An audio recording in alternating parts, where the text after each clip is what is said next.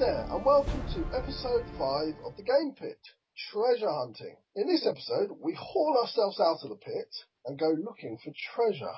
Now what that means is, Sean and I are going to talk about some of the upcoming releases this year, which we have looked into and that we're looking forward to. Some of these games are not out yet, some of them won't be out until the end of the year, some of them might not come out at all, and some of them might just be out but we haven't had a chance to play them. We hope you enjoy listening to the Game Pit, and don't forget you can find us, along with other gaming goodness, on 2d6.org. I'd like to talk about two games now that one's coming out and one will come out soon, and they have a common denominator. That common denominator is Mr. Batman. Now, the first I'd like to talk about is Batman Gotham City strategy game. This is from WizKids Games and designed by Paolo Mori, who has in the past designed Vasco da Gama, UR, Pocket Battle Series, Libertalia, and Borneo. He also has another game coming out soon, but we'll talk about that later. Batman plays 2 to 4 and has a playing time suggested of about 60 minutes. This game is billed as an area control, area influence campaign game with battle cards and dice happening. In the game, you will play one of Batman's foes. Now, the foes on offer are Joker, Penguin, Two-Face, and Killer Croc. And you basically go around controlling their gang of henchmen, and in this game, Batman is your enemy. So you're gathering money, you're gathering information by taking over and controlling the blocks of Gotham City, and you're using that money to buy more henchmen and to level up. You take on, obviously, your opponents who are playing the other villains, but also, as I said before, Batman's going to be wandering around this map, and when he enters your area, you've got to take Batman on himself. Obviously, each one of Batman's villains is going to have a unique ability for their gang, and that's roughly what's going to be happening. This game is already out. It's just been released here in the UK. Haven't had a chance to play it yet. But, Ronan, have you seen much of this game at all? I have a little surprise for you today, Sean. Oh, what is it, Randy? What is it? I played Batman Gotham City last night. You're just mean, and you never even said a word. Oh! Yeah, I managed to play it last night. Well, pray tell, you know I'm excited about this one. I think that you are going to like it more than I did. Put it that way. First thing is that 60 minutes playing time is a lie. It's a blatant lie. We played quickly with 4 players last night. Took us around 2 hours. And you'll find that there's reports on BGG of people taking a lot longer than that with 4 players to play. It's a basic area control. What you're trying to do is you're trying to get to a level 10 with your villain, and whoever hits level 10 first wins. And you get to level 10 by controlling areas on the board at various times. So, for example, to go from level 1 to 2, you have to control 3 areas on the board. There's another one later on, I think it's from level 5 to 6, you have to control 5 areas on the board. It's an area majority thing. Or by being able to hand in money that you collect, or a different resource in the game, information.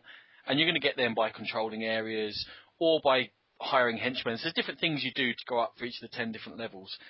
And there's a lot of chaotic toing and froing on the board, and Batman comes in as another element, and he'll kick people out of areas, and he gets tougher and tougher as the game goes on. What it reminded me most of was Discworld Ankh-Morpork. That was a release from Martin Wallace last year on the Discworld theme. It was really like that kind of chaotic, cards come out, you can't really tell what they're going to do game, where you're all toing and froing and doing a gotcha on each other.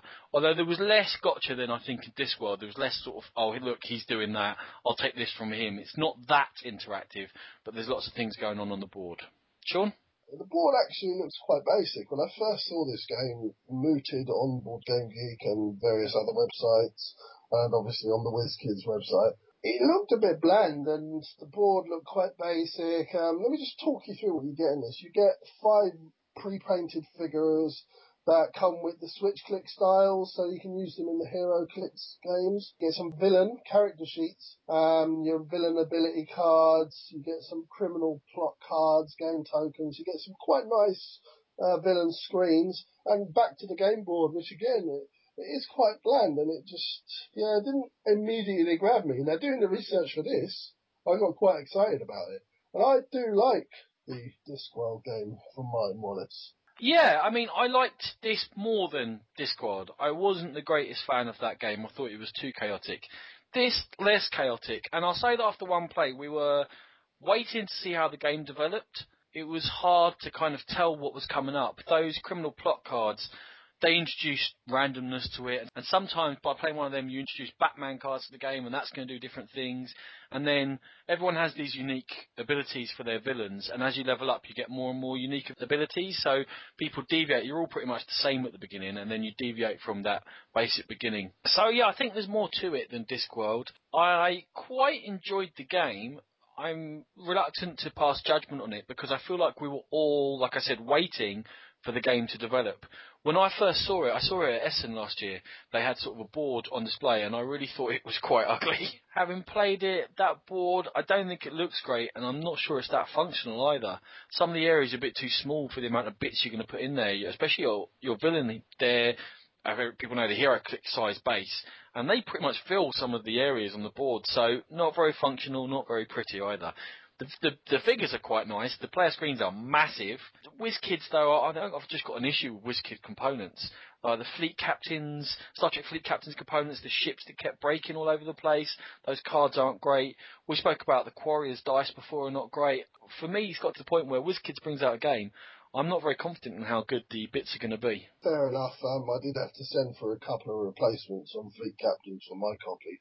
But then their after sales is pretty good. I think they are always ready to help out where their components don't quite match your expectations.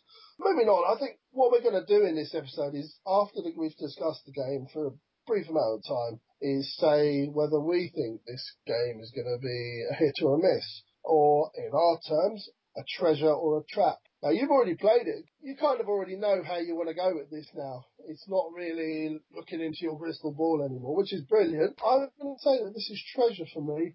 I will probably seek it out next time we're at London on board if it's going, or I might even end up buying it. What about yourself?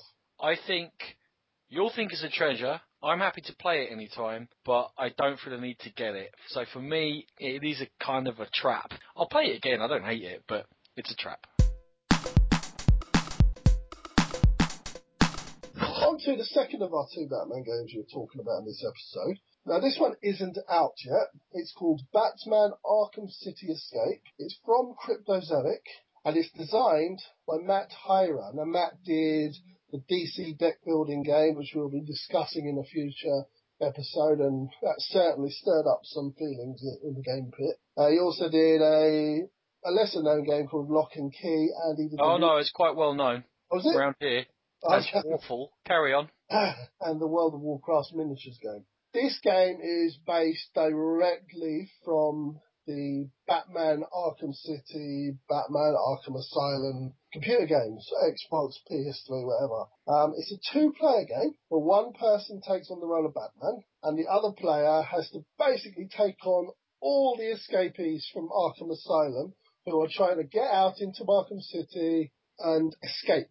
They're trying to get out, and that's their main focus. Now, you've got a range of all the favourites, from Bane, Poison Ivy, the Joker. So that's what one player's doing, and obviously Batman is there trying to stop them. Now, how he does this, I believe he's going to have certain cards. He's got a utility belt where you lay cards that give him abilities. So Batman's going to be quite powerful, as he would need to be, taking on 20 players, but obviously there's the sheer weight of numbers coming from the other side. This game felt the other way for me. This game was all artwork. It looks beautiful, but Do you really think it looks beautiful? I think it looks exactly the same as the artwork design for the game, the computer game, which I thought was stunning. I'm looking at the cards for this game, and it's like screenshots or individual figures taken out of the computer game and put on cards, and they just don't look right. I mean, these are figures that are designed to be animated, and for me, in that setting on a card, I don't think they look good. Oh, well, maybe that's somewhere where we have to differ. I thought they just looked really striking, especially the box design, where, again, is stolen straight from the computer game, but you've got that dark black and blue against the white background. I just thought it worked really well visually. I think the box looks good. It's more the other artwork I can see is the cards, and I'm not digging those. Just before we talk about what we're thinking about this game, just want to say that there's a lot of components in this. There's loads of cards, there's 2 game boards, there's a Batman character, there's dice going on, so you're getting a lot for your money. But I'm a little bit worried about this one, Ronan. What do you think? It's one of these games, there's not a lot of information out about it, is there? It's based on a huge license. I think we're going to talk about another couple of games today based on computer game licenses. And you'd think, give us some information. You've already got a target audience. Looking around, is there that much going on? No, there's not. If it was just theme-wise, I'd be sold on it. You know, I like Batman. I like the idea. I like 2-player games. I like the direct conflict going on. But Cryptozoic don't make the deepest games. And Mr. Hira, he's one-on-one for me. DC Deck Builder, yeah, that's okay. I like that. Let's play that. Lock and Key was awful. They need to put out, like a lot of board game companies, some more information for this game. Tell us what it's about. Give us some rules. Give us some gameplay. Give us a video of someone explaining some stuff. Help us to make the decision. I think we both came across the issue when we researched this episode. There is an absolute flood of games coming out. Now, I know everyone knows that. But if I just took the games I was interested in, there'd be 2 a week coming out for the rest of this year. And that's before all the Essen games get announced. So, another game where I'm a bit disappointed in how much information's available. I'm not that hot on it, I'll have to admit. Yeah, there's certainly not a lot available for this. But what I have seen is kind of flips the 2 games that are coming out together. Now, you mentioned a while back that there was 2 Batman games coming out and they look pretty cool. I was always, as I said before, I was quite worried about the Batman Gotham City strategy game. But this one always sort of had my attention because of the box design was out and it looked cool. But I think if it follows the computer game too diligently, I think it's going to come unstuck. And I think that computer game was fantastic for a reason. It was a computer game. It was designed to be a computer game. I'm not sure that's going to work for a board game. I could be wrong. I'm happy to be wrong. I will gladly buy this game if it turns out to be fantastic. I love Batman. I love Batman games. And we differ on the artwork. I think the artwork is quite striking on this, but I am worried about this one. So, Sean, treasure or trap? I'm going to say it's a trap for me at the moment. Yeah, Batman, Arkham Asylum Escape for me. Also, I'm a trap, I'm afraid. Okay, so the first game I want to talk about today is Firefly from Gale Force 9. This game is coming out with surely the coolest theme in the whole world that ever existed ever. We've talked about Firefly already once on the podcast, and it's possible we might put in a Firefly rule in which it was talked about every episode until it's back on TV. The other reason I'm excited about it, as well as the theme, is the Spartacus design team. Now, if you listen to episode 3 when we discussed the Vault, you'll know that I love the game Spartacus. It was a real sleeper hit for me. And this design team coming out with the Firefly game, that has got me very, very excited. Again, not a ton of information out. One thing I'll say, their Facebook page, they've got more than 5,000 likes. So that's more than 5,000 people that are bothered enough about this game in order to like it on Facebook, and almost no information. Come on, game companies. But what we do know is each player is going to be running a Firefly class ship, and you're going to go in around the universe from Firefly, and you're going to be taking on jobs to do, doing different missions, and it seems to be all about making money. That's the whole goal. There's a board down there. It's for 4 players. It's very card-driven from the looks of things. You have your own map. You're running your own crew there. And there's also minis on the board which show where you're going to. You go to different systems, different planets to complete these missions and collect new ones. Sean, any thoughts on Firefly, the board game? As you said, there's not a lot come out about this, but it's Firefly. It's Firefly. It's going to be of interest to a lot of us, including me. I know there's been a lot of people talking already, putting this game down, but I think let's give it a chance. I think if it's coming out from the team that makes Spartacus, then I think they've earned the right for us to wait for the game comes out properly, and then we'll judge it.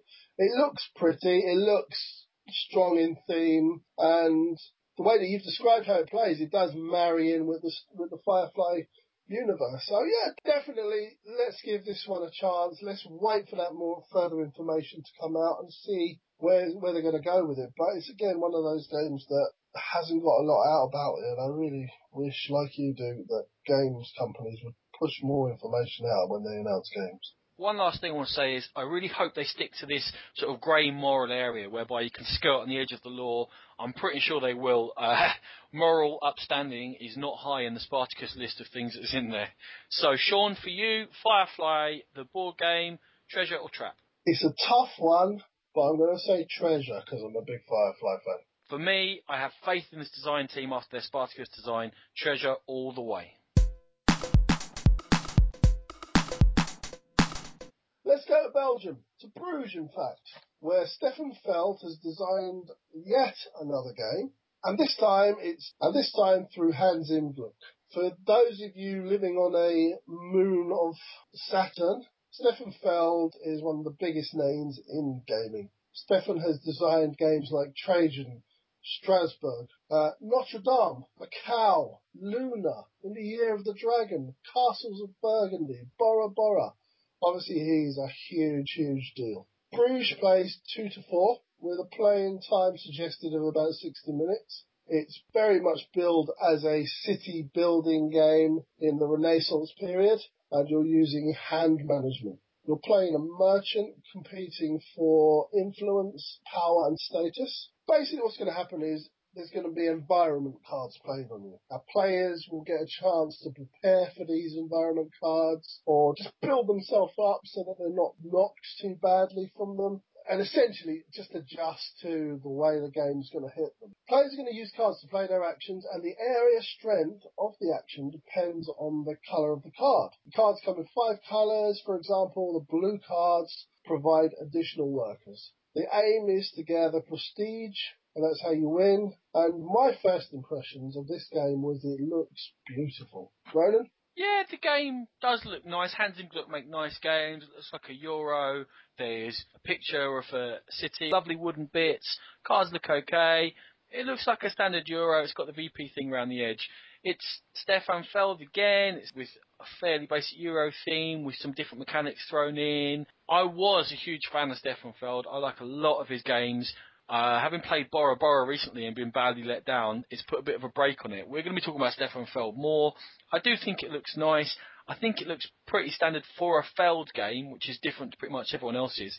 I do think it looks very similar to Rialto, which is coming out, which we're going to talk about probably a little bit later, in that you're trying to develop a city, you're playing cards, which lets you do different actions. So between the two, I think I'm going to have to make a decision which one I'm going to go for most.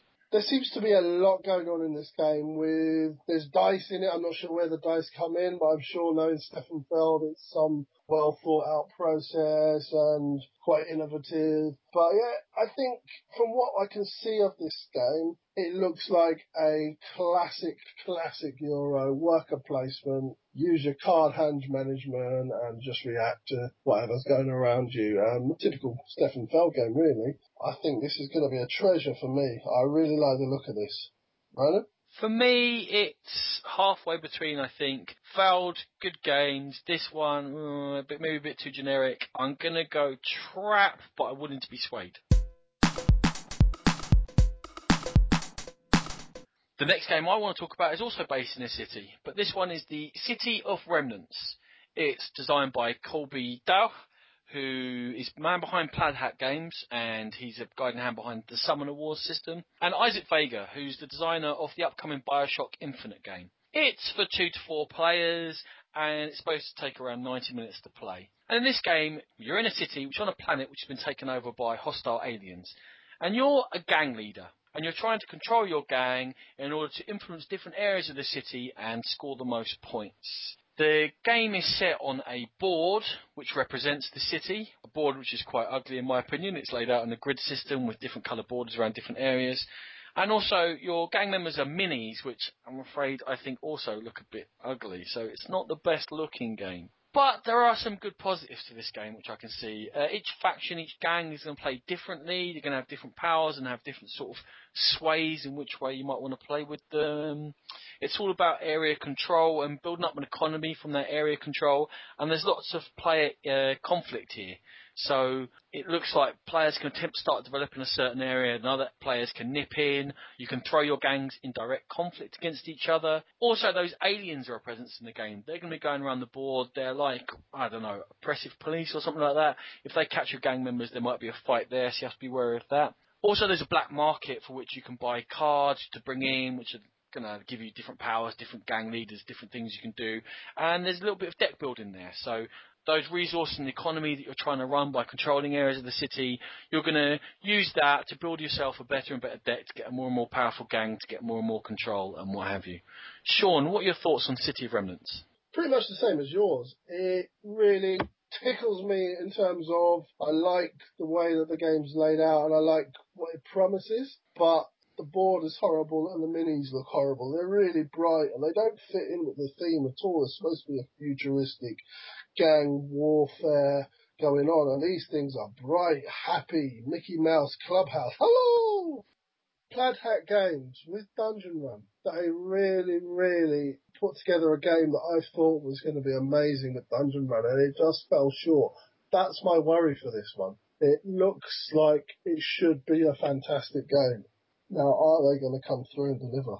I have faith they are. I think that they learned some lessons straight away from Dungeon Run, from what I can read into what they put out. I mean, they put out a podcast, which is good listening as well. I think they learned some lessons. They realise now that they need to tighten down certain things. This one's been around for a while. I'm hoping it's been play tested a lot. And I am going Treasure all the way for City of Remnants. This is one of the releases I am most excited about this year. I am going to go Treasure, but Plaid Hat Games let me down again and we will have words. Let's talk about Heroes of Metro City, yet another comic book inspired game that's out on the market or coming out on the market. This is from Threesome Games Incorporated, and it was designed by the two co-founders of Threesome Games. That's David Boostrom and James H. Waller. They haven't really done a lot else other. I think this is their first major project. This one came through Kickstarter. It did okay on Kickstarter. I think it came through with 134% or something like that. This game plays 2 to 4. It's got a playing time suggestion of 60 minutes. They built it themselves as a deck-building board game with role-playing, dice rolling, and storytelling elements. Sounds great. There's lots going on there, lots of things that they need to bring together. So you build your own comic book style hero using a vast array of powers and abilities that are available, and you've got to stop the archvillain. Nothing new there. Threesome Games say that they have a unique power management system, and this is used in combination with deck building to give you more choice to adapt your powers for each situation. There's a race to see, obviously, because it's not a co-op, to see which hero develops fast enough to stop the archvillain before they destroy the Metro City. And initial impressions for me, it definitely had me interested on Kickstarter, but I didn't quite believe in it enough to back it. Ronan, I know you've got some thoughts on this one. Yeah, just to go over the gameplay a tiny bit, this energy system, which they're building is unique. It just seems like another type of currency to me, a standard deck building currency. You've got plot, I think, which lets you buy cards. You've got the attacks, which let you attack one of the 3 types of villains. Or you've got this energy thing, which lets you power your powers, basically. I'm not sure how unique that is. I do like that you can stack cards on each other and combo them up. So I think that's where they're trying to sell it.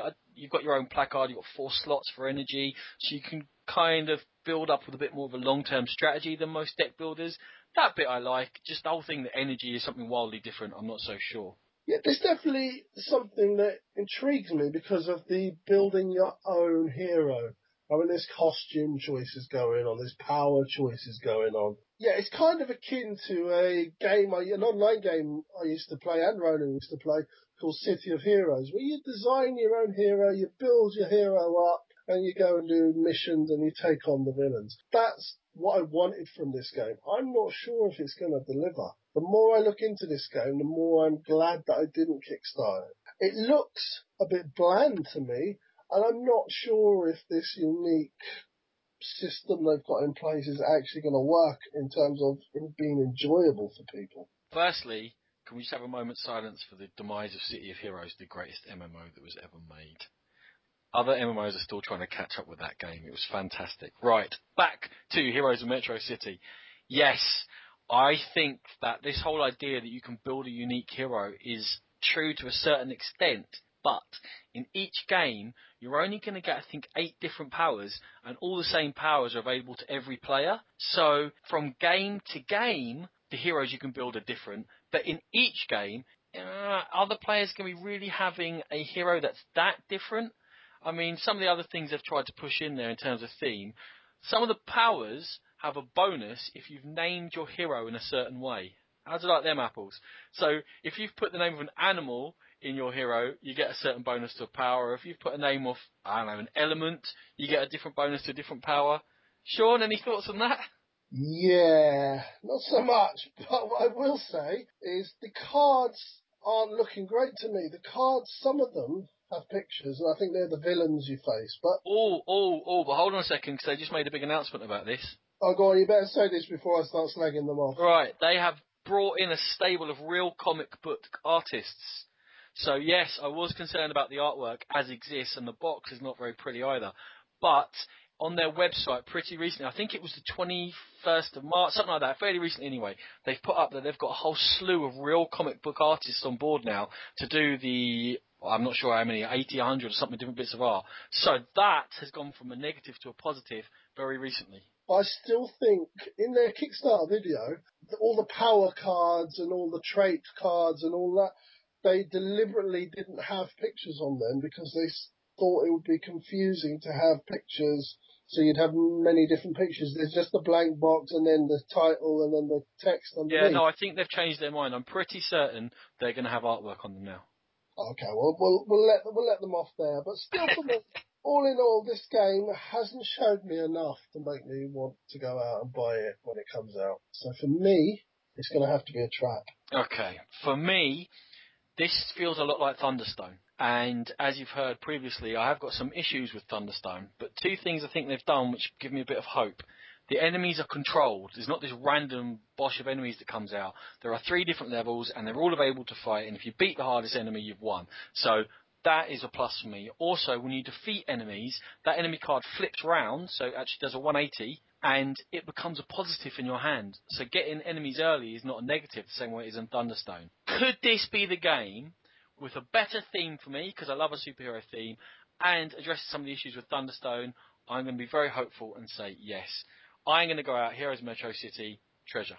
Just before we finish on Heroes of Metro City, if they included the cape, the pen cape, which was a Kickstarter bonus, I might change my mind. That would be some cape, my friend.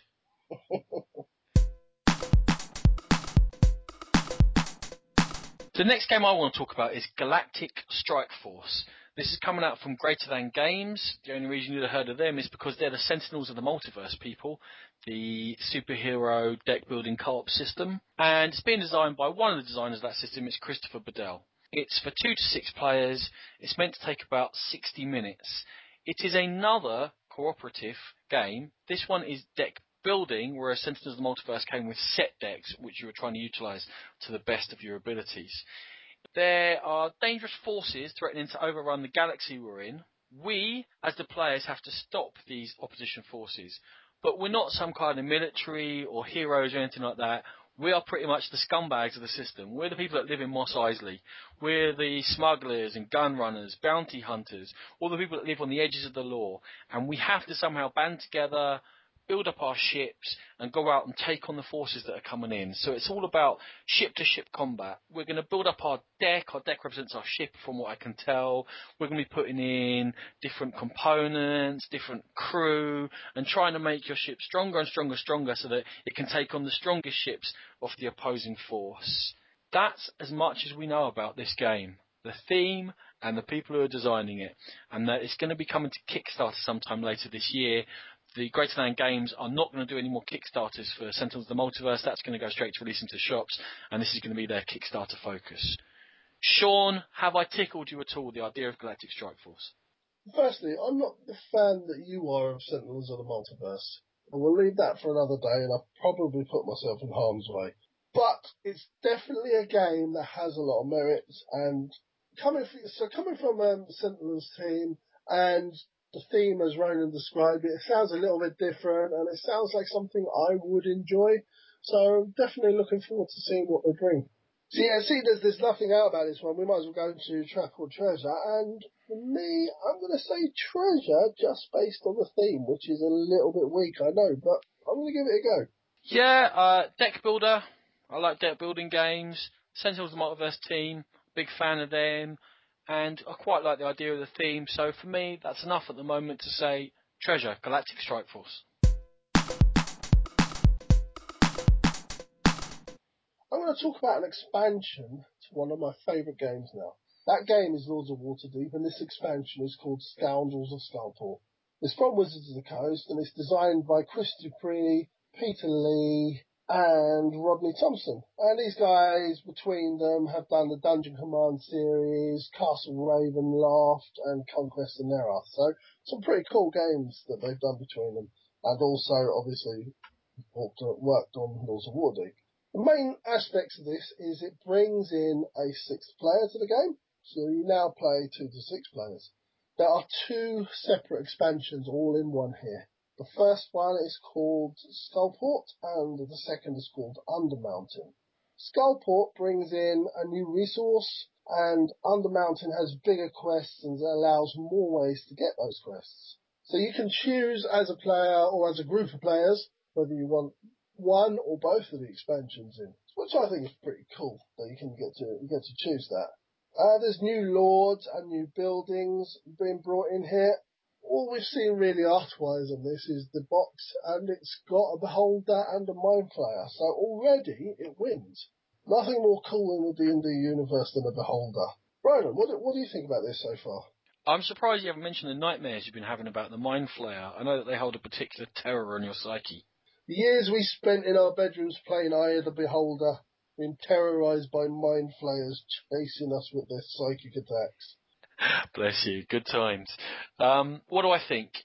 I think that expansions that add an extra player usually give me the heebie-jeebies, because why the hell does it need an extra player? But Lords of Waterdeep scaled really well. It was a good 2-player game, and all the way up to 5 players, it was still just as good a game. So I'm going to keep the faith there. Boom, boom. 6 player, I'm going to hope it's going to be okay, but it is a lazy way to do an expansion. In terms of Undermountain, sounds great. This new way to get adventures. I'm hoping maybe, because Undermountain is a big, massive dungeon under the city, right? So I'm hoping there's some kind of thing where you can do quests and chain them, and there's some sort of putting quests together into longer sort of stories there, perhaps. I know the theme's not massively strong in Lords of Waterdeep, but I do insist people call them by the right names and not the colours of the cubes. And you've got the D&D pools, haven't you, which also add. But so hopefully a bit more of a theme coming out through that. And Corruption, I guess I'm just going to wait and see what that does. So I really like Lords of Waterdeep. It sounds like they're doing the expansion properly with some new systems brought in, just nothing too lazy. I know there's new cards and new buildings, which is easy to do, but some other stuff as well. So I'm quite hopeful. Now you've opened it up. I've got to get D&D pools for the new quests. Yeah, you need them, otherwise you can't play the game, apparently. Of course you can't. You need the D&D pools. For me, the 6th player in this game, it means nothing. I've played it once with 5 players, and all the times I've played it, and I've played this game a lot, it doesn't need a 6th player. But if there happens to be one, so be it. But I'm not going to jump up and down about a 6th player. I just want to ask you a question. Are they being a little bit lazy, given the popularity of this game, and given the fact that they know any expansion is going to sell, and it's going to sell well? Are they bringing enough out in this expansion, rather than the bog standard, here's a couple of new characters, here's a couple of new buildings, here's a couple of new quest types? They don't have a moral obligation to the audience, is what I'll say to you. They're bringing out this expansion to make money. It's going to make money. You don't have to buy it if you don't want to buy it. That's my response to a lot of expansions. No, I think they're doing better than most here. Like I said, the 2 new areas, some different systems, a different resource. It could be a lot worse. Okay, so for me, it's always going to be a treasure. It might not be that shining gold treasure if I can't get hold of the D&D pools. But for me, definite treasure. Love the game. Can't wait for this to come out. Yeah, for me, Lords of Waterdeep, Scoundrels of Skullport, treasure all the way. I've played the game lots. Down with the haters. It is a good game. It does exactly what it's supposed to do. Fills a niche, quick playing game, and I'm all up for the expansion. Defo, treasure. Up next, Trains and Stations, coming to us from Eric M. Lang and WizKids Games. For 3 to 5 players, supposed to take around 45 minutes. This is an Essen 2013 release. So Eric M. Lang is a well-known designer. He's done tons of stuff, amongst other things, Chaos in the Old World, Lord of the Rings Confrontation, and Quarriors, and tons of others. And WizKids, well, we've talked about WizKids already with Batman Gotham City. For me, I get a little bit worried about their games in terms of quality of components, so there's always a little bit of a trepidation there. So what's it about? Well, it's a train game, and there are millions of train games. And if you've got away in this board game hobby without playing train games, I don't know how, because they're always getting thrown at me left, right, and centre. It's a quicker train game in just 45 minutes, and that I like. I'm not an 18xxer. I don't like Baltimore and Ohio. Age of Steam didn't tickle me very well. So quick train game if I'm playing one, yes please. It's also not just about the laying of tracks. It appears that he's trying to put in a bit of diversity in the railway industry there, in that there's resources, there's mines you can take control of, which then you control the resources for other people building things. There's goods delivery going on as well in the Age of Steam sort of a sense. So hopefully he's looking to build a bit more than just the track laying, which makes my friend Sean's head explode because he's not very good at routes for some reason. This adds specific interest to us because myself and Sean actually work in the railway industry. So anything that tries to bring in something that's a bit more and a bit more diverse and a bit more well-rounded than just laying some bits of wood on the board is I'm always going to have a look at it. Sean, have you had a chance to look at trains and stations? I have. First I'd like to bring up WizKids, a game about trains. Where did that come from? Did someone walk into WizKids Towers and say, you need to diversify? Okay, we'll do a game about trains. How's about that? Fantastic, go with it. Because they are just known for their fun, quirky, highly fantasy-themed games. Yeah, so fair play to them for doing it, but yeah, it came out of left field for me. However, about the game itself, I like the fact that you can do other things than build railways in this. As Roland said, I do have problems with route building. I like the fact that if I can't route build, I can go and make it so that other players have to pay me to route build. I like that. That's me to a T. I'll go away, you carry on building across wherever you need to build across, and I'm going to make you pay for it. And that's another route to victory. It's going to make it stand out, I think, from other train games. Yeah, I agree. I think the combo of WizKids and Eric M. Lang, I imagine they're going to come at this at a bit of a slant, not the straight Euro sort of a system that we've seen in train games before. Hopefully they're going to fire it up a little, shake it up, make it a quick playing game that holds the interest. So Sean, for you, what are you thinking? Trap or treasure for trains and stations? Looking forward to this immensely. So it's a definite treasure for me. Well, for me, I'm afraid I've been burned too often by train-themed games. He's not enough information there to turn me around. I'm going to fire a trap on this one. On to the new science, which is from Conquistador Games. Their only really significant board game up to now has been a game called Road to Enlightenment. It's from Dirk Neymeyer, who amazingly designed Road to Enlightenment. New Science plays 2 to 5 with a suggested playing time of around 90 minutes. What it is a area control, influence, point allowance system with some dice rolling and some worker placement. So you're playing one of the great scientists of the 17th century. And you're going on a scientific journey, making discoveries, testing hypotheses, publishing papers, corresponding with your other great scientist mate, hiring assistants to develop in key areas of the 17th century science. So you're basically looking to develop in astronomy, mathematics, physics, biology, and chemistry. This for me is a very, very strong Euro. It's a very strong theme going on. I'll go on to more of my thoughts in a minute once I give Ronan a chance to talk about it. Okay, so firstly, I think that Dirk Neymeyer is very, very clever. He's kickstarted all his games, and he's fantastic at coming up with themes that catch people's interest. The new science is a different theme. People are interested in that. I certainly caught my attention. I know it caught yours too. He's also the man who kickstarted Tomorrow, which we've mentioned before, the game where you must shrink the world's population to 70 million from 7 billion and make all kinds of harsh decisions. That catches people's eyes. He's also got a game due out next year, which can be kickstarted. It's called The Day After Tomorrow, which is a storytelling 4X game. Now, tell me that's not going to get backed by millions and millions of people. He knows how to sell themes. Absolutely. I spotted it on Kickstarter. It was when I first got introduced to Kickstarter and with my compulsion to buy things, was looking for something just to buy.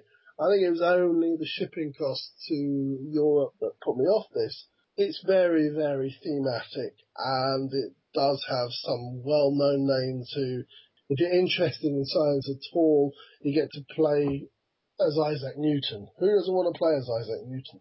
Okay, we talked about a Kickstarter. This looks like a Kickstarter game. To me, the board, wide open and bland spaces, very much function over form. The backs of the cards, they're just so plain and bland. They look like they've been designed by someone on a home PC who's very worried about functionality and making sure it works as a game. Now that is the first part of a game. I would much rather have functionality over good looks. But it also shows to me that these guys, they're starting off, they haven't got the money to hire artists to make the game look pretty. Sometimes I just want a pretty looking game, and too many games from Kickstarter look the same. I saw Chicken Caesar recently, it kind of looks the same, blocks of blank things which I'm sure are very clear while you're playing, but don't catch and massage my eyeballs. Yeah, the components in this game look abysmal. Everything seems to be looked at through this miasma of beige and green, and he uses the bog standard photos or... It's funny you say bog standard, because that green, I really think it looks like a public toilet green. That's what I think when I see that colour. I was thinking more hospital green, but... Yeah, that's right. It's like the cheapest colour you can get in paint. Let's make it green, it's cheap. Let's do that. Yeah, it just looked terrible. And that science tree board where you're trying to build up all your hypotheses and your experiments, it probably is perfectly functional, but it just looks boring. I'm not sure what I saw initially in this game. I think it is quite deep. So I think you've done some research, Ronan, where you've worked out that it's quite a nasty game, there's a lot going on, and I still quite like that thought process in that, and I like the thought process in the game. I like what the mechanics seem to be, look alright, but the design of it's terrible, and it would have to be an amazing game for me to get into it and to feel like I was spending my money wisely. Well, yeah, I did. It does seem like there's a lot of screwage going on, which, yes, I like it. But that really comes in with more players. I'm not sure that the 2 to 5 player count is really true. I'm thinking this is much better with 4 or 5 players. There's big swathes of the board that's unavailable if you play with less players, and that's always going to be annoying because they're right there looking at you. So I think higher player count better, more chance to screw each other over. I think there's some replayability here in that there's random things that come out, there's different orders of the way cards will become available, but I'm not sure there's loads of strategic options. I think you're going to be going down 3 or 4 similar routes on how you're going to get to victory. So replayability in terms of randomness, but not replayability in terms of strategic depth, and they're two different things. Also, what I quite like is that you play different scientists, and that gives you variable player powers. So it's not just a name. The scientists are actually good at what they are noted for. That can give a little bit of flavour to it as well. Sean, have you got any final thoughts on the new science? Final thoughts for me, really. I watched a unboxing video of this just to get a feel for the component quality. I watched this young gentleman pulling out component after component, and he tried to be excited, but they were poor. And for me, that's made this game a trap. I was not interested in it. Then I started researching into it. I started thinking about the theme. I started seeing the player screwage, the fact that it's quite a deep game. And for me, it's become a treasure. So one more up here, and that is Augustus, which is for 2 to 6 players, lasts 30 minutes. It's from Hurricane Games, who made such games as Mr. Jack, Dr. Shark and Lady Alice. So slightly off the wall, kind of family-ish games, and this is another family-aimed game, I'd say. It's relatively light. It is again from Paolo Mori. He made Batman Gotham City, which I thought was okay. It was an okay game, yeah. Vasco da Gama, which I thought was awful. And Libertalia, which I'm actually hopeful for. So, in Augustus, you represent ambitious young Romans. And what you're trying to do is help Augustus himself gets to power and become the emperor after the death of Julius Caesar. So I think he's probably still Gaius Octavius at this stage. And how you're going to do that is you're going to go out to the provinces and you're going to be trying to do different kind of missions and quests and build up different areas.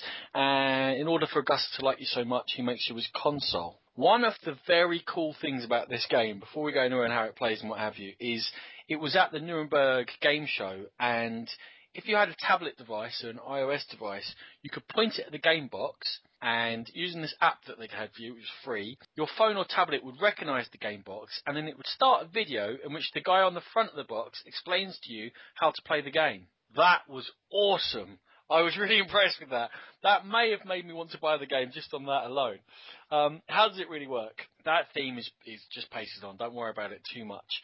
What happens is you put out a tableau of cards which have missions on, and then it gets a little bit like bingo. Someone's going to draw a token out of a bag, and that token is going to correspond to one of, I think it's 8 different types, which can be on these mission cards which are in front of you. And if you have a corresponding space on one of those cards to the token which has been drawn, you may put one of your 8 meeples onto that card. If you manage to fill all the spaces on a card from the token draws that have come out, then you finalise it, you get it, you score the points, and you also get to do whatever it does. There's also some cards in the middle which you can draw from, and you're going to have a hand of cards which you can play down, and some different actions of cards let you play more cards down, so instead of having 3 in front of you, you can have 4 or 5, or cards chain with each other, so in completing one card, that lets me move a load of meeples from one place to another place, which might let me finish another card, which will then let me draw a card from the middle, which then might let me do something else. So you're trying to combo these different cards, using that kind of bingo thing to complete the missions that are in front of you. Also, there's some interaction in here. So some of the effects on the cards let you screw with the other players and lets you make them remove certain meeples from different places, or makes them have to take a card back into the hand, or just generally mess with them. It sounds like there's some decisions involved in it. There's probably some luck involved in it as well, but the luck can be mitigated because each of these symbols, they don't appear as often as each other in the bag. So there's only 3 dagger tokens, for example, where there might be 10 wheat tokens or what have you. So you know when you're drawing a card roughly how likely it is for things to come out. Sean, have you got any thoughts on Augustus? I think this game looks like a light, easy to learn, colourful. The cards look really pretty. Not going to take a lot of time. I think it's definitely something I'd be interested in. I'm not sure if it's going to be short enough for a filler, but that's definitely the area I would see this fitting in. Yeah, absolutely. That's where I'm going with it. I knew nothing about it really until quite recently. I had a quick look around. It plays so quickly. It seems fun, seems easy to teach. Half an hour. I mean, you can play 2-player. Apparently that takes about 10 or 15 minutes. That's even better. So I'm really hopeful for this. There's not much more really to say about it. It's a light, quick game. Have a look at it on BGG if you want more information.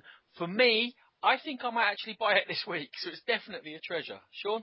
I will allow you to buy it, and I will play it, and it's a treasure for me. So Princess of the Dragon Throne. It's from Clever Mojo Games, designed by Fred McKenzie, whose only real other game is Oubliette. Now this game has been hanging around for a long time. I first heard this game talked about, it was either late 2010 or early 2011, so it's been around the forums and BGG with people getting more and more excited about it for a while. What it is it's a 2 to 4 player game, playing roughly about 90 minutes. It's an area control and a resource management game where you're using an element of deck building and obviously worker placement.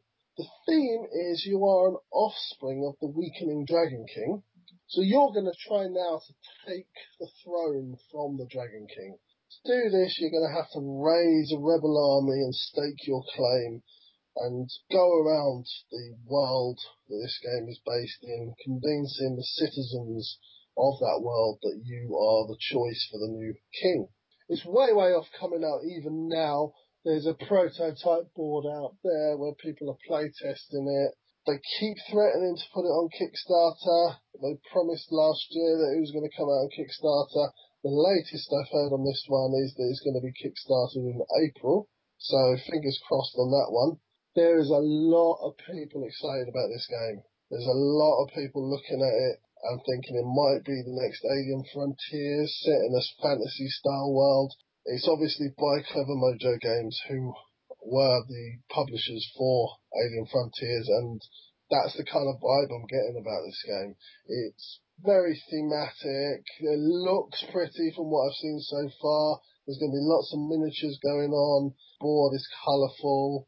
But my only problem is it is taking more and more time. So does that mean that there's a problem with the game? Have you heard anything about this one, Ronan? I know there's quite a bit of buzz going around about it. I saw photos of people playing it at PAX East just recently. It's got deck building at its core, but that deck building is put to use. So you're using it to try and, I think, control areas on a fancy themed board. So a little bit like Small World, kind of in that regard.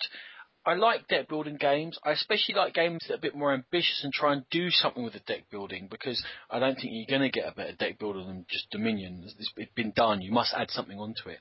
Clever Mojo, Alien Frontiers, I like. Samurai City, I have my eye on. They are also bringing out the unfortunately boxed Forge, which has got probably the worst box art I've ever seen in my entire life. I'll try not to hold that against them. In terms of this game, there's so much hype surrounding it, it's kind of hard to get down to what's there. There's lots of pretty art. That's always going to attract people's attention. The fact it's a deck builder from a decent company, yeah, I'm keeping my eye on it. Sean? Yeah, not much more to say about this other than I just hope that it does get kick-started in April, otherwise there's going to be a lot of disappointed people. For me, it's still a treasure, but I'm starting to get frustrated with the delay. For me, I'm a little bit wary. The only detailed preview I could find from it is from the 30th of August 2011, and that's not even very detailed. So why is it taking so long? And that's making me wary. I don't want to get my fingers burned by another Kickstarter game, so no, I'm out. This is a trap. Another expansion now, an expansion to a fantastic game we've talked about lots already on this podcast we have, and that's Spartacus, the Serpents and the Wolf expansion set. This is coming out from the design team from Spartacus, from Gale Force 9. It raises the player count to between 3 and 6 players, which is interesting. It adds 2 new houses you can play.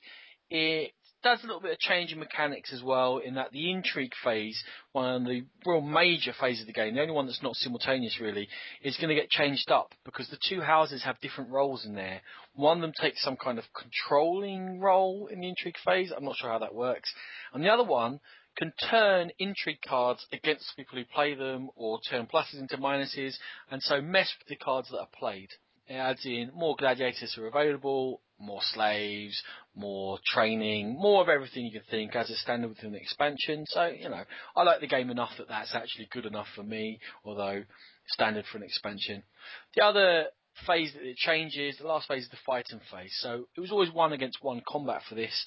This now allows it to be 2 against 2 team fights in the arena, which is going to be good because it's going to bring in more people in. So at the moment, if you've got 4 players playing Spartacus, which is the best way to play it, when 2 people are fighting, the other 2 people are not involved. Now, the fights don't usually take long, but if you miss 3 fights in a row, for example, that's going to be half an hour of your time that you're sitting there not doing anything. I can see how that can get a bit boring.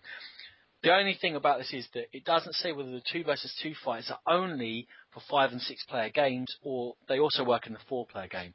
If they work in the 4 player game, I'm really, really excited, because the extension to 5 and 6 players, I'm not that excited about. I can't see that it adds that much to this game. There might be too much going on. It might get a bit too chaotic, too hard to win things in the market, too hard to build up a decent set of gladiators. So the add of players I'm not excited about. The change in combat I am excited about. And also in that 2v2 fights, there's a possibility to backstab your teammates. Of course there's a possibility to backstab. It's Spartacus. That's what the game's all about. That also adds another level of intrigue. Sean? In a nutshell, I think this game is going to bring enough new elements and enough different things happening to make it more than worthwhile buying this expansion. I think sometimes games are guilty of just bringing in the extra cards. In this case, it would be extra slave, extra gladiator. But I think the 2 new characters have the capacity to really, really shake the games up and make you come at it in a completely different way. And one of the problems for me was the arena fights. If you were left out, they could be a bit pedestrian. And I think having 2 versus 2 in that same area will nullify a lot of the nonsense with people running around and avoiding the fight and making the fight drag out longer. So If that happens, you're allowed to kick the person, by the way. I thought it was punch. Either way, as long as you damage them for ruining the game, it's fine. For me, this expansion does what every expansion should look to do. It brings in some fundamental changes to what you're trying to achieve and fixes a problem. Yeah, I mean, one of the great things about Spartacus, the gameplay is so simple, but it's what the different cards do that adds the levels in there. And what they're doing is they're releasing on Facebook every now and then another card. Now, in some games that's boring because it's mostly you're looking at new artwork, but in this it's brilliant because you're seeing what some of the cards do. So there's, for example, a Twist the Knife card, which you can play when another player has lost one influence, which are the victory points in the game. There's not a lot of them. You can play that and they lose another influence. So, heads twist the knife, right? They've also released a gladiator called the Egyptian. Now, when you're in combat, you have to take away dice when you get wounded, and you have to decide where they're going to come from. Are you going to get less good at attacking, or slower, or less defense? This guy, just get rid of his speed things, because he can always move 3 hexes. You're not going to do so well in initiative if you know anything about the game, but he can always move 3 hexes, so you can't slow him down. He's unstoppable. That's brilliant. That's just adding some great different elements, because it's something else you've got to think about when this fella's in a fight against you. I really love that they're thinking about the cards and putting in some extra lovely twists in there. Sean, what's your verdict on Spartacus, the Serpent and the Wolf? Firstly, I think I know the character from the TV show The Egyptian, and he was pure evil. Is there anything like that? That's going to be very interesting. He looks evil in the card art, I have to say. I don't fancy taking him on. For me, it's treasure all the way. Looking forward to this one. This is a whopping great diamond the size of my massive head. Treasure. Spartacus, Serpents and the Wolf. Bida bing. On to Spyrium, which is from Istari Games and designed by William Attia. Now, William is the man responsible for Caelus and Caelus Magna Carta. Spyrium plays 2 to 5 players with a suggested playing time of about 75 minutes. This game is set in an alternate steampunk world where players build factories and assign workers to harvest a previously unknown commodity called Spyrium. They must then convert the Spyrium to gain victory points. Worker placement seems to be the main mechanic in this, and a bit of economy building. Resources and money in this game will be in short supply. It's one of those games where you're fighting a losing battle, and it's the person who deals with that the best is going to come out on top. From what I've seen of the artwork, for me, it's looking a little bit bland, and I think the steampunk theme has really been tacked on this one. Apart from the title's wording of Spyrium on the box, there doesn't seem to be a whole lot going on with steampunk at all. It's a definite Euro in its heart, and there seems to be a little bit of a growing excitement about this one on Board Game Geek. Ronan? Well, yeah, the main reason for the excitement is because this is from designer William Attia, and his only other game that came out is Caelus, which is regarded as an absolute classic and one of the very first worker placement games. So nothing from him for years, and suddenly this big release. It's come from Istari Games. They're a big company. Steampunk. We all know people are going to get hot under the collar, possibly even a bit steamy. Oh, about steampunk. So I can see why it's generating buzz, and I mean, the name of the designer alone suggests there could be something special here. Yeah, for me, the steampunk theme, as I said before, it seems to be really tacked on. There's nothing in the components that I've looked at so far that suggests that there is anything to do with steampunk. Also, I don't like the look of the cards. They look cheap. They look like they've got a cheap artist in. They haven't really gone the extra mile. No. I have to disagree with you there. I really like the look of the cards. I think that this is going to be quality components all the way for this one. I think they've done really well, and I think there's some good steampunk art on there as well. I haven't seen it, but for the occasional person with a pocket watch, I can't see any real steampunk apart from in the actual writing of Spyrium. Well, this is set in England. I'm always going to like a little bit of set in England. Steampunk, I'm not the world's biggest steampunk fan, but fine, I'll roll with that. William Attia is what gets me excited. Istari Games means it will be well produced, in my opinion. William Attis suggests it will be good mechanics. For me, Sparium is treasure. For me, at the moment, unless those components come to the fore and they actually are better than I think they are, it's going to be a trap. So, another game out from a designer who very rarely produces games. This is Amerigo from Queen Games for 2 to 4 players, and it's from little known Stefan Feld, who you may remember from such hits as Castle of Burgundy, Macau, Luna, Bora Bora, Arena. Now, the reason why I talked about most of them is because this is another one of his dice rolling games. And from Queen, or their massive publisher of games, Fresco, Lancaster, Escape, we've talked about, Kingdom Builder, Edo recently. This is themed upon helping Amerigo Vespucci on his journey to discover a new land. So you're in the islands of South America, and you're going to be exploring around. You're going to be trying to get trade routes and build settlements, and it's going to be very Euro-y, as most of Stefan Feld's games are. All we know about it really is it's going to be played on a modular board, which is going to make this archipelago of South American islands. So also that you're going to be trying to build up this kind of proto-economy, and I imagine you're going to be taking resources away from the natives and shipping them back to Europe and starting that kind of exploitation. The one big thing that's been talked about with regards to this game, but we don't know how it's going to be implemented, is there is a dice tower involved somehow. That's all we know. A dice tower is going to be part of the mechanism. And like a lot of gamers, I'm shallow enough for that to make me go, oh, a dice tower? Lovely. We talked about Stefan Feld earlier. He produces lots of good games. I'm not the full-on heads-in without a look-in fan that I was before, but I am excited. Sean, any thoughts on Amerigo? Just about the dice tower, really. I mean, the initial list of components, it doesn't mention any dice. There's a lot of talk about how this is going to interact with the game. And I think what's becoming clear is it's not going to form the function of a normal dice tower. I think it's going to play an integral part of this game. Also, this game is billed as a gamer's game, so this is going to be tough.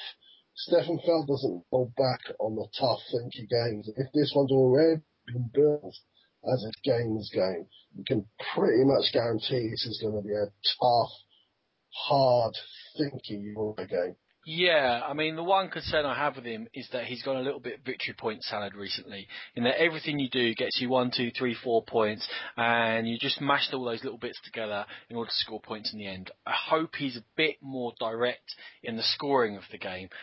Bora Bora I thought was a mess with regards to that. Trajan was difficult, but I think it was still fun. He's had Luna, which I really think is a good game. I hope that he stays more towards those older ones and gives us a bit of direction in how to score, rather than go, here's 42 different mechanics, they all score points in some way or the other, have fun. Because I don't have fun in that. I need some kind of direction. So, Amerigo, please have some structure to you. Let me get back into the Stefan Feld love boat. Sean, Amerigo, trap or treasure? I'm really interested in this game, but I'm not sure. I think it's going to be a trap, but it's only going to be something like a cage trap. It's not going to be a kill you trap. So for me, it's a trap. I am going to take a Stefan Feld risk.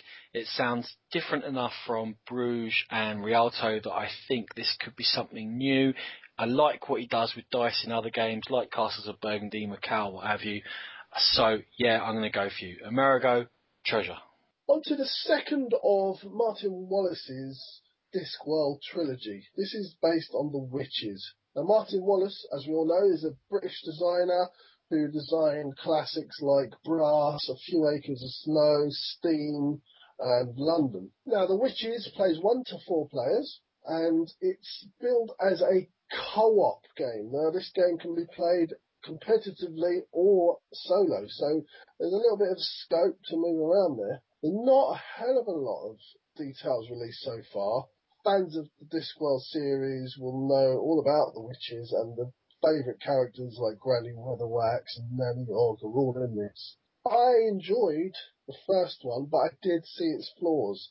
I'm just hoping that Martin can bring this one together and make it the game that it could be. Yes, Martin Wallace, thumbs up. his other Discworld game, Thumb Down. Now, I'm not the target audience for this Discworld range of games. They're clearly in there for non-gamers or casual gamers, people who play with their families, what have you. They appear in bookstores and all that. So he's not aiming at this at me. It's not Brass. It's not one of those deep Martin Wallace games. That's fine, Cool. Go and make those games. I like the Discworld setting. I've read loads of the books. I'm not the massive fan of it, but yeah, it's cool. I wish it was a game aimed at me, but it's simply not. So, am I very excited? No, I'm not very excited. Am I happy that he's making these games, which, even in my personal experience, have brought gamers into the hobby?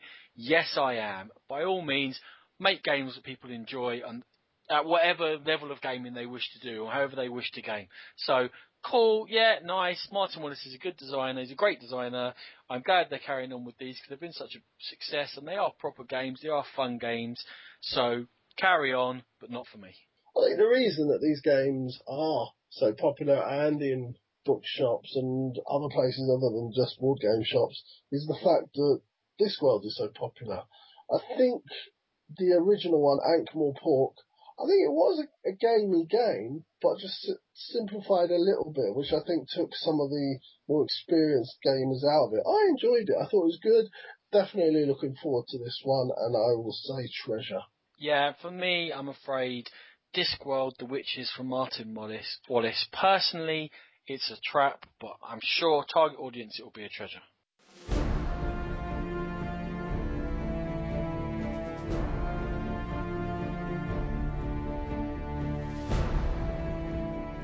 Thanks again for listening to us on the Game Pit podcast. This was our treasure hunt episode in which we talked about all those games we got coming out. We'd really love to hear from you with regards to any games we did cover, didn't cover, any thoughts you have on the big releases coming up. You can email us at thegamepitpodcast@gmail.com. You can follow us on Twitter. Our tag is @GamePitPodcast. You can join our Board Game Geek Guild and start some conversations over there, and we'd love to join in with you. You can find all our episodes alongside audio, video, and written gaming goodness on 2d6.org. Theme by E. Aaron.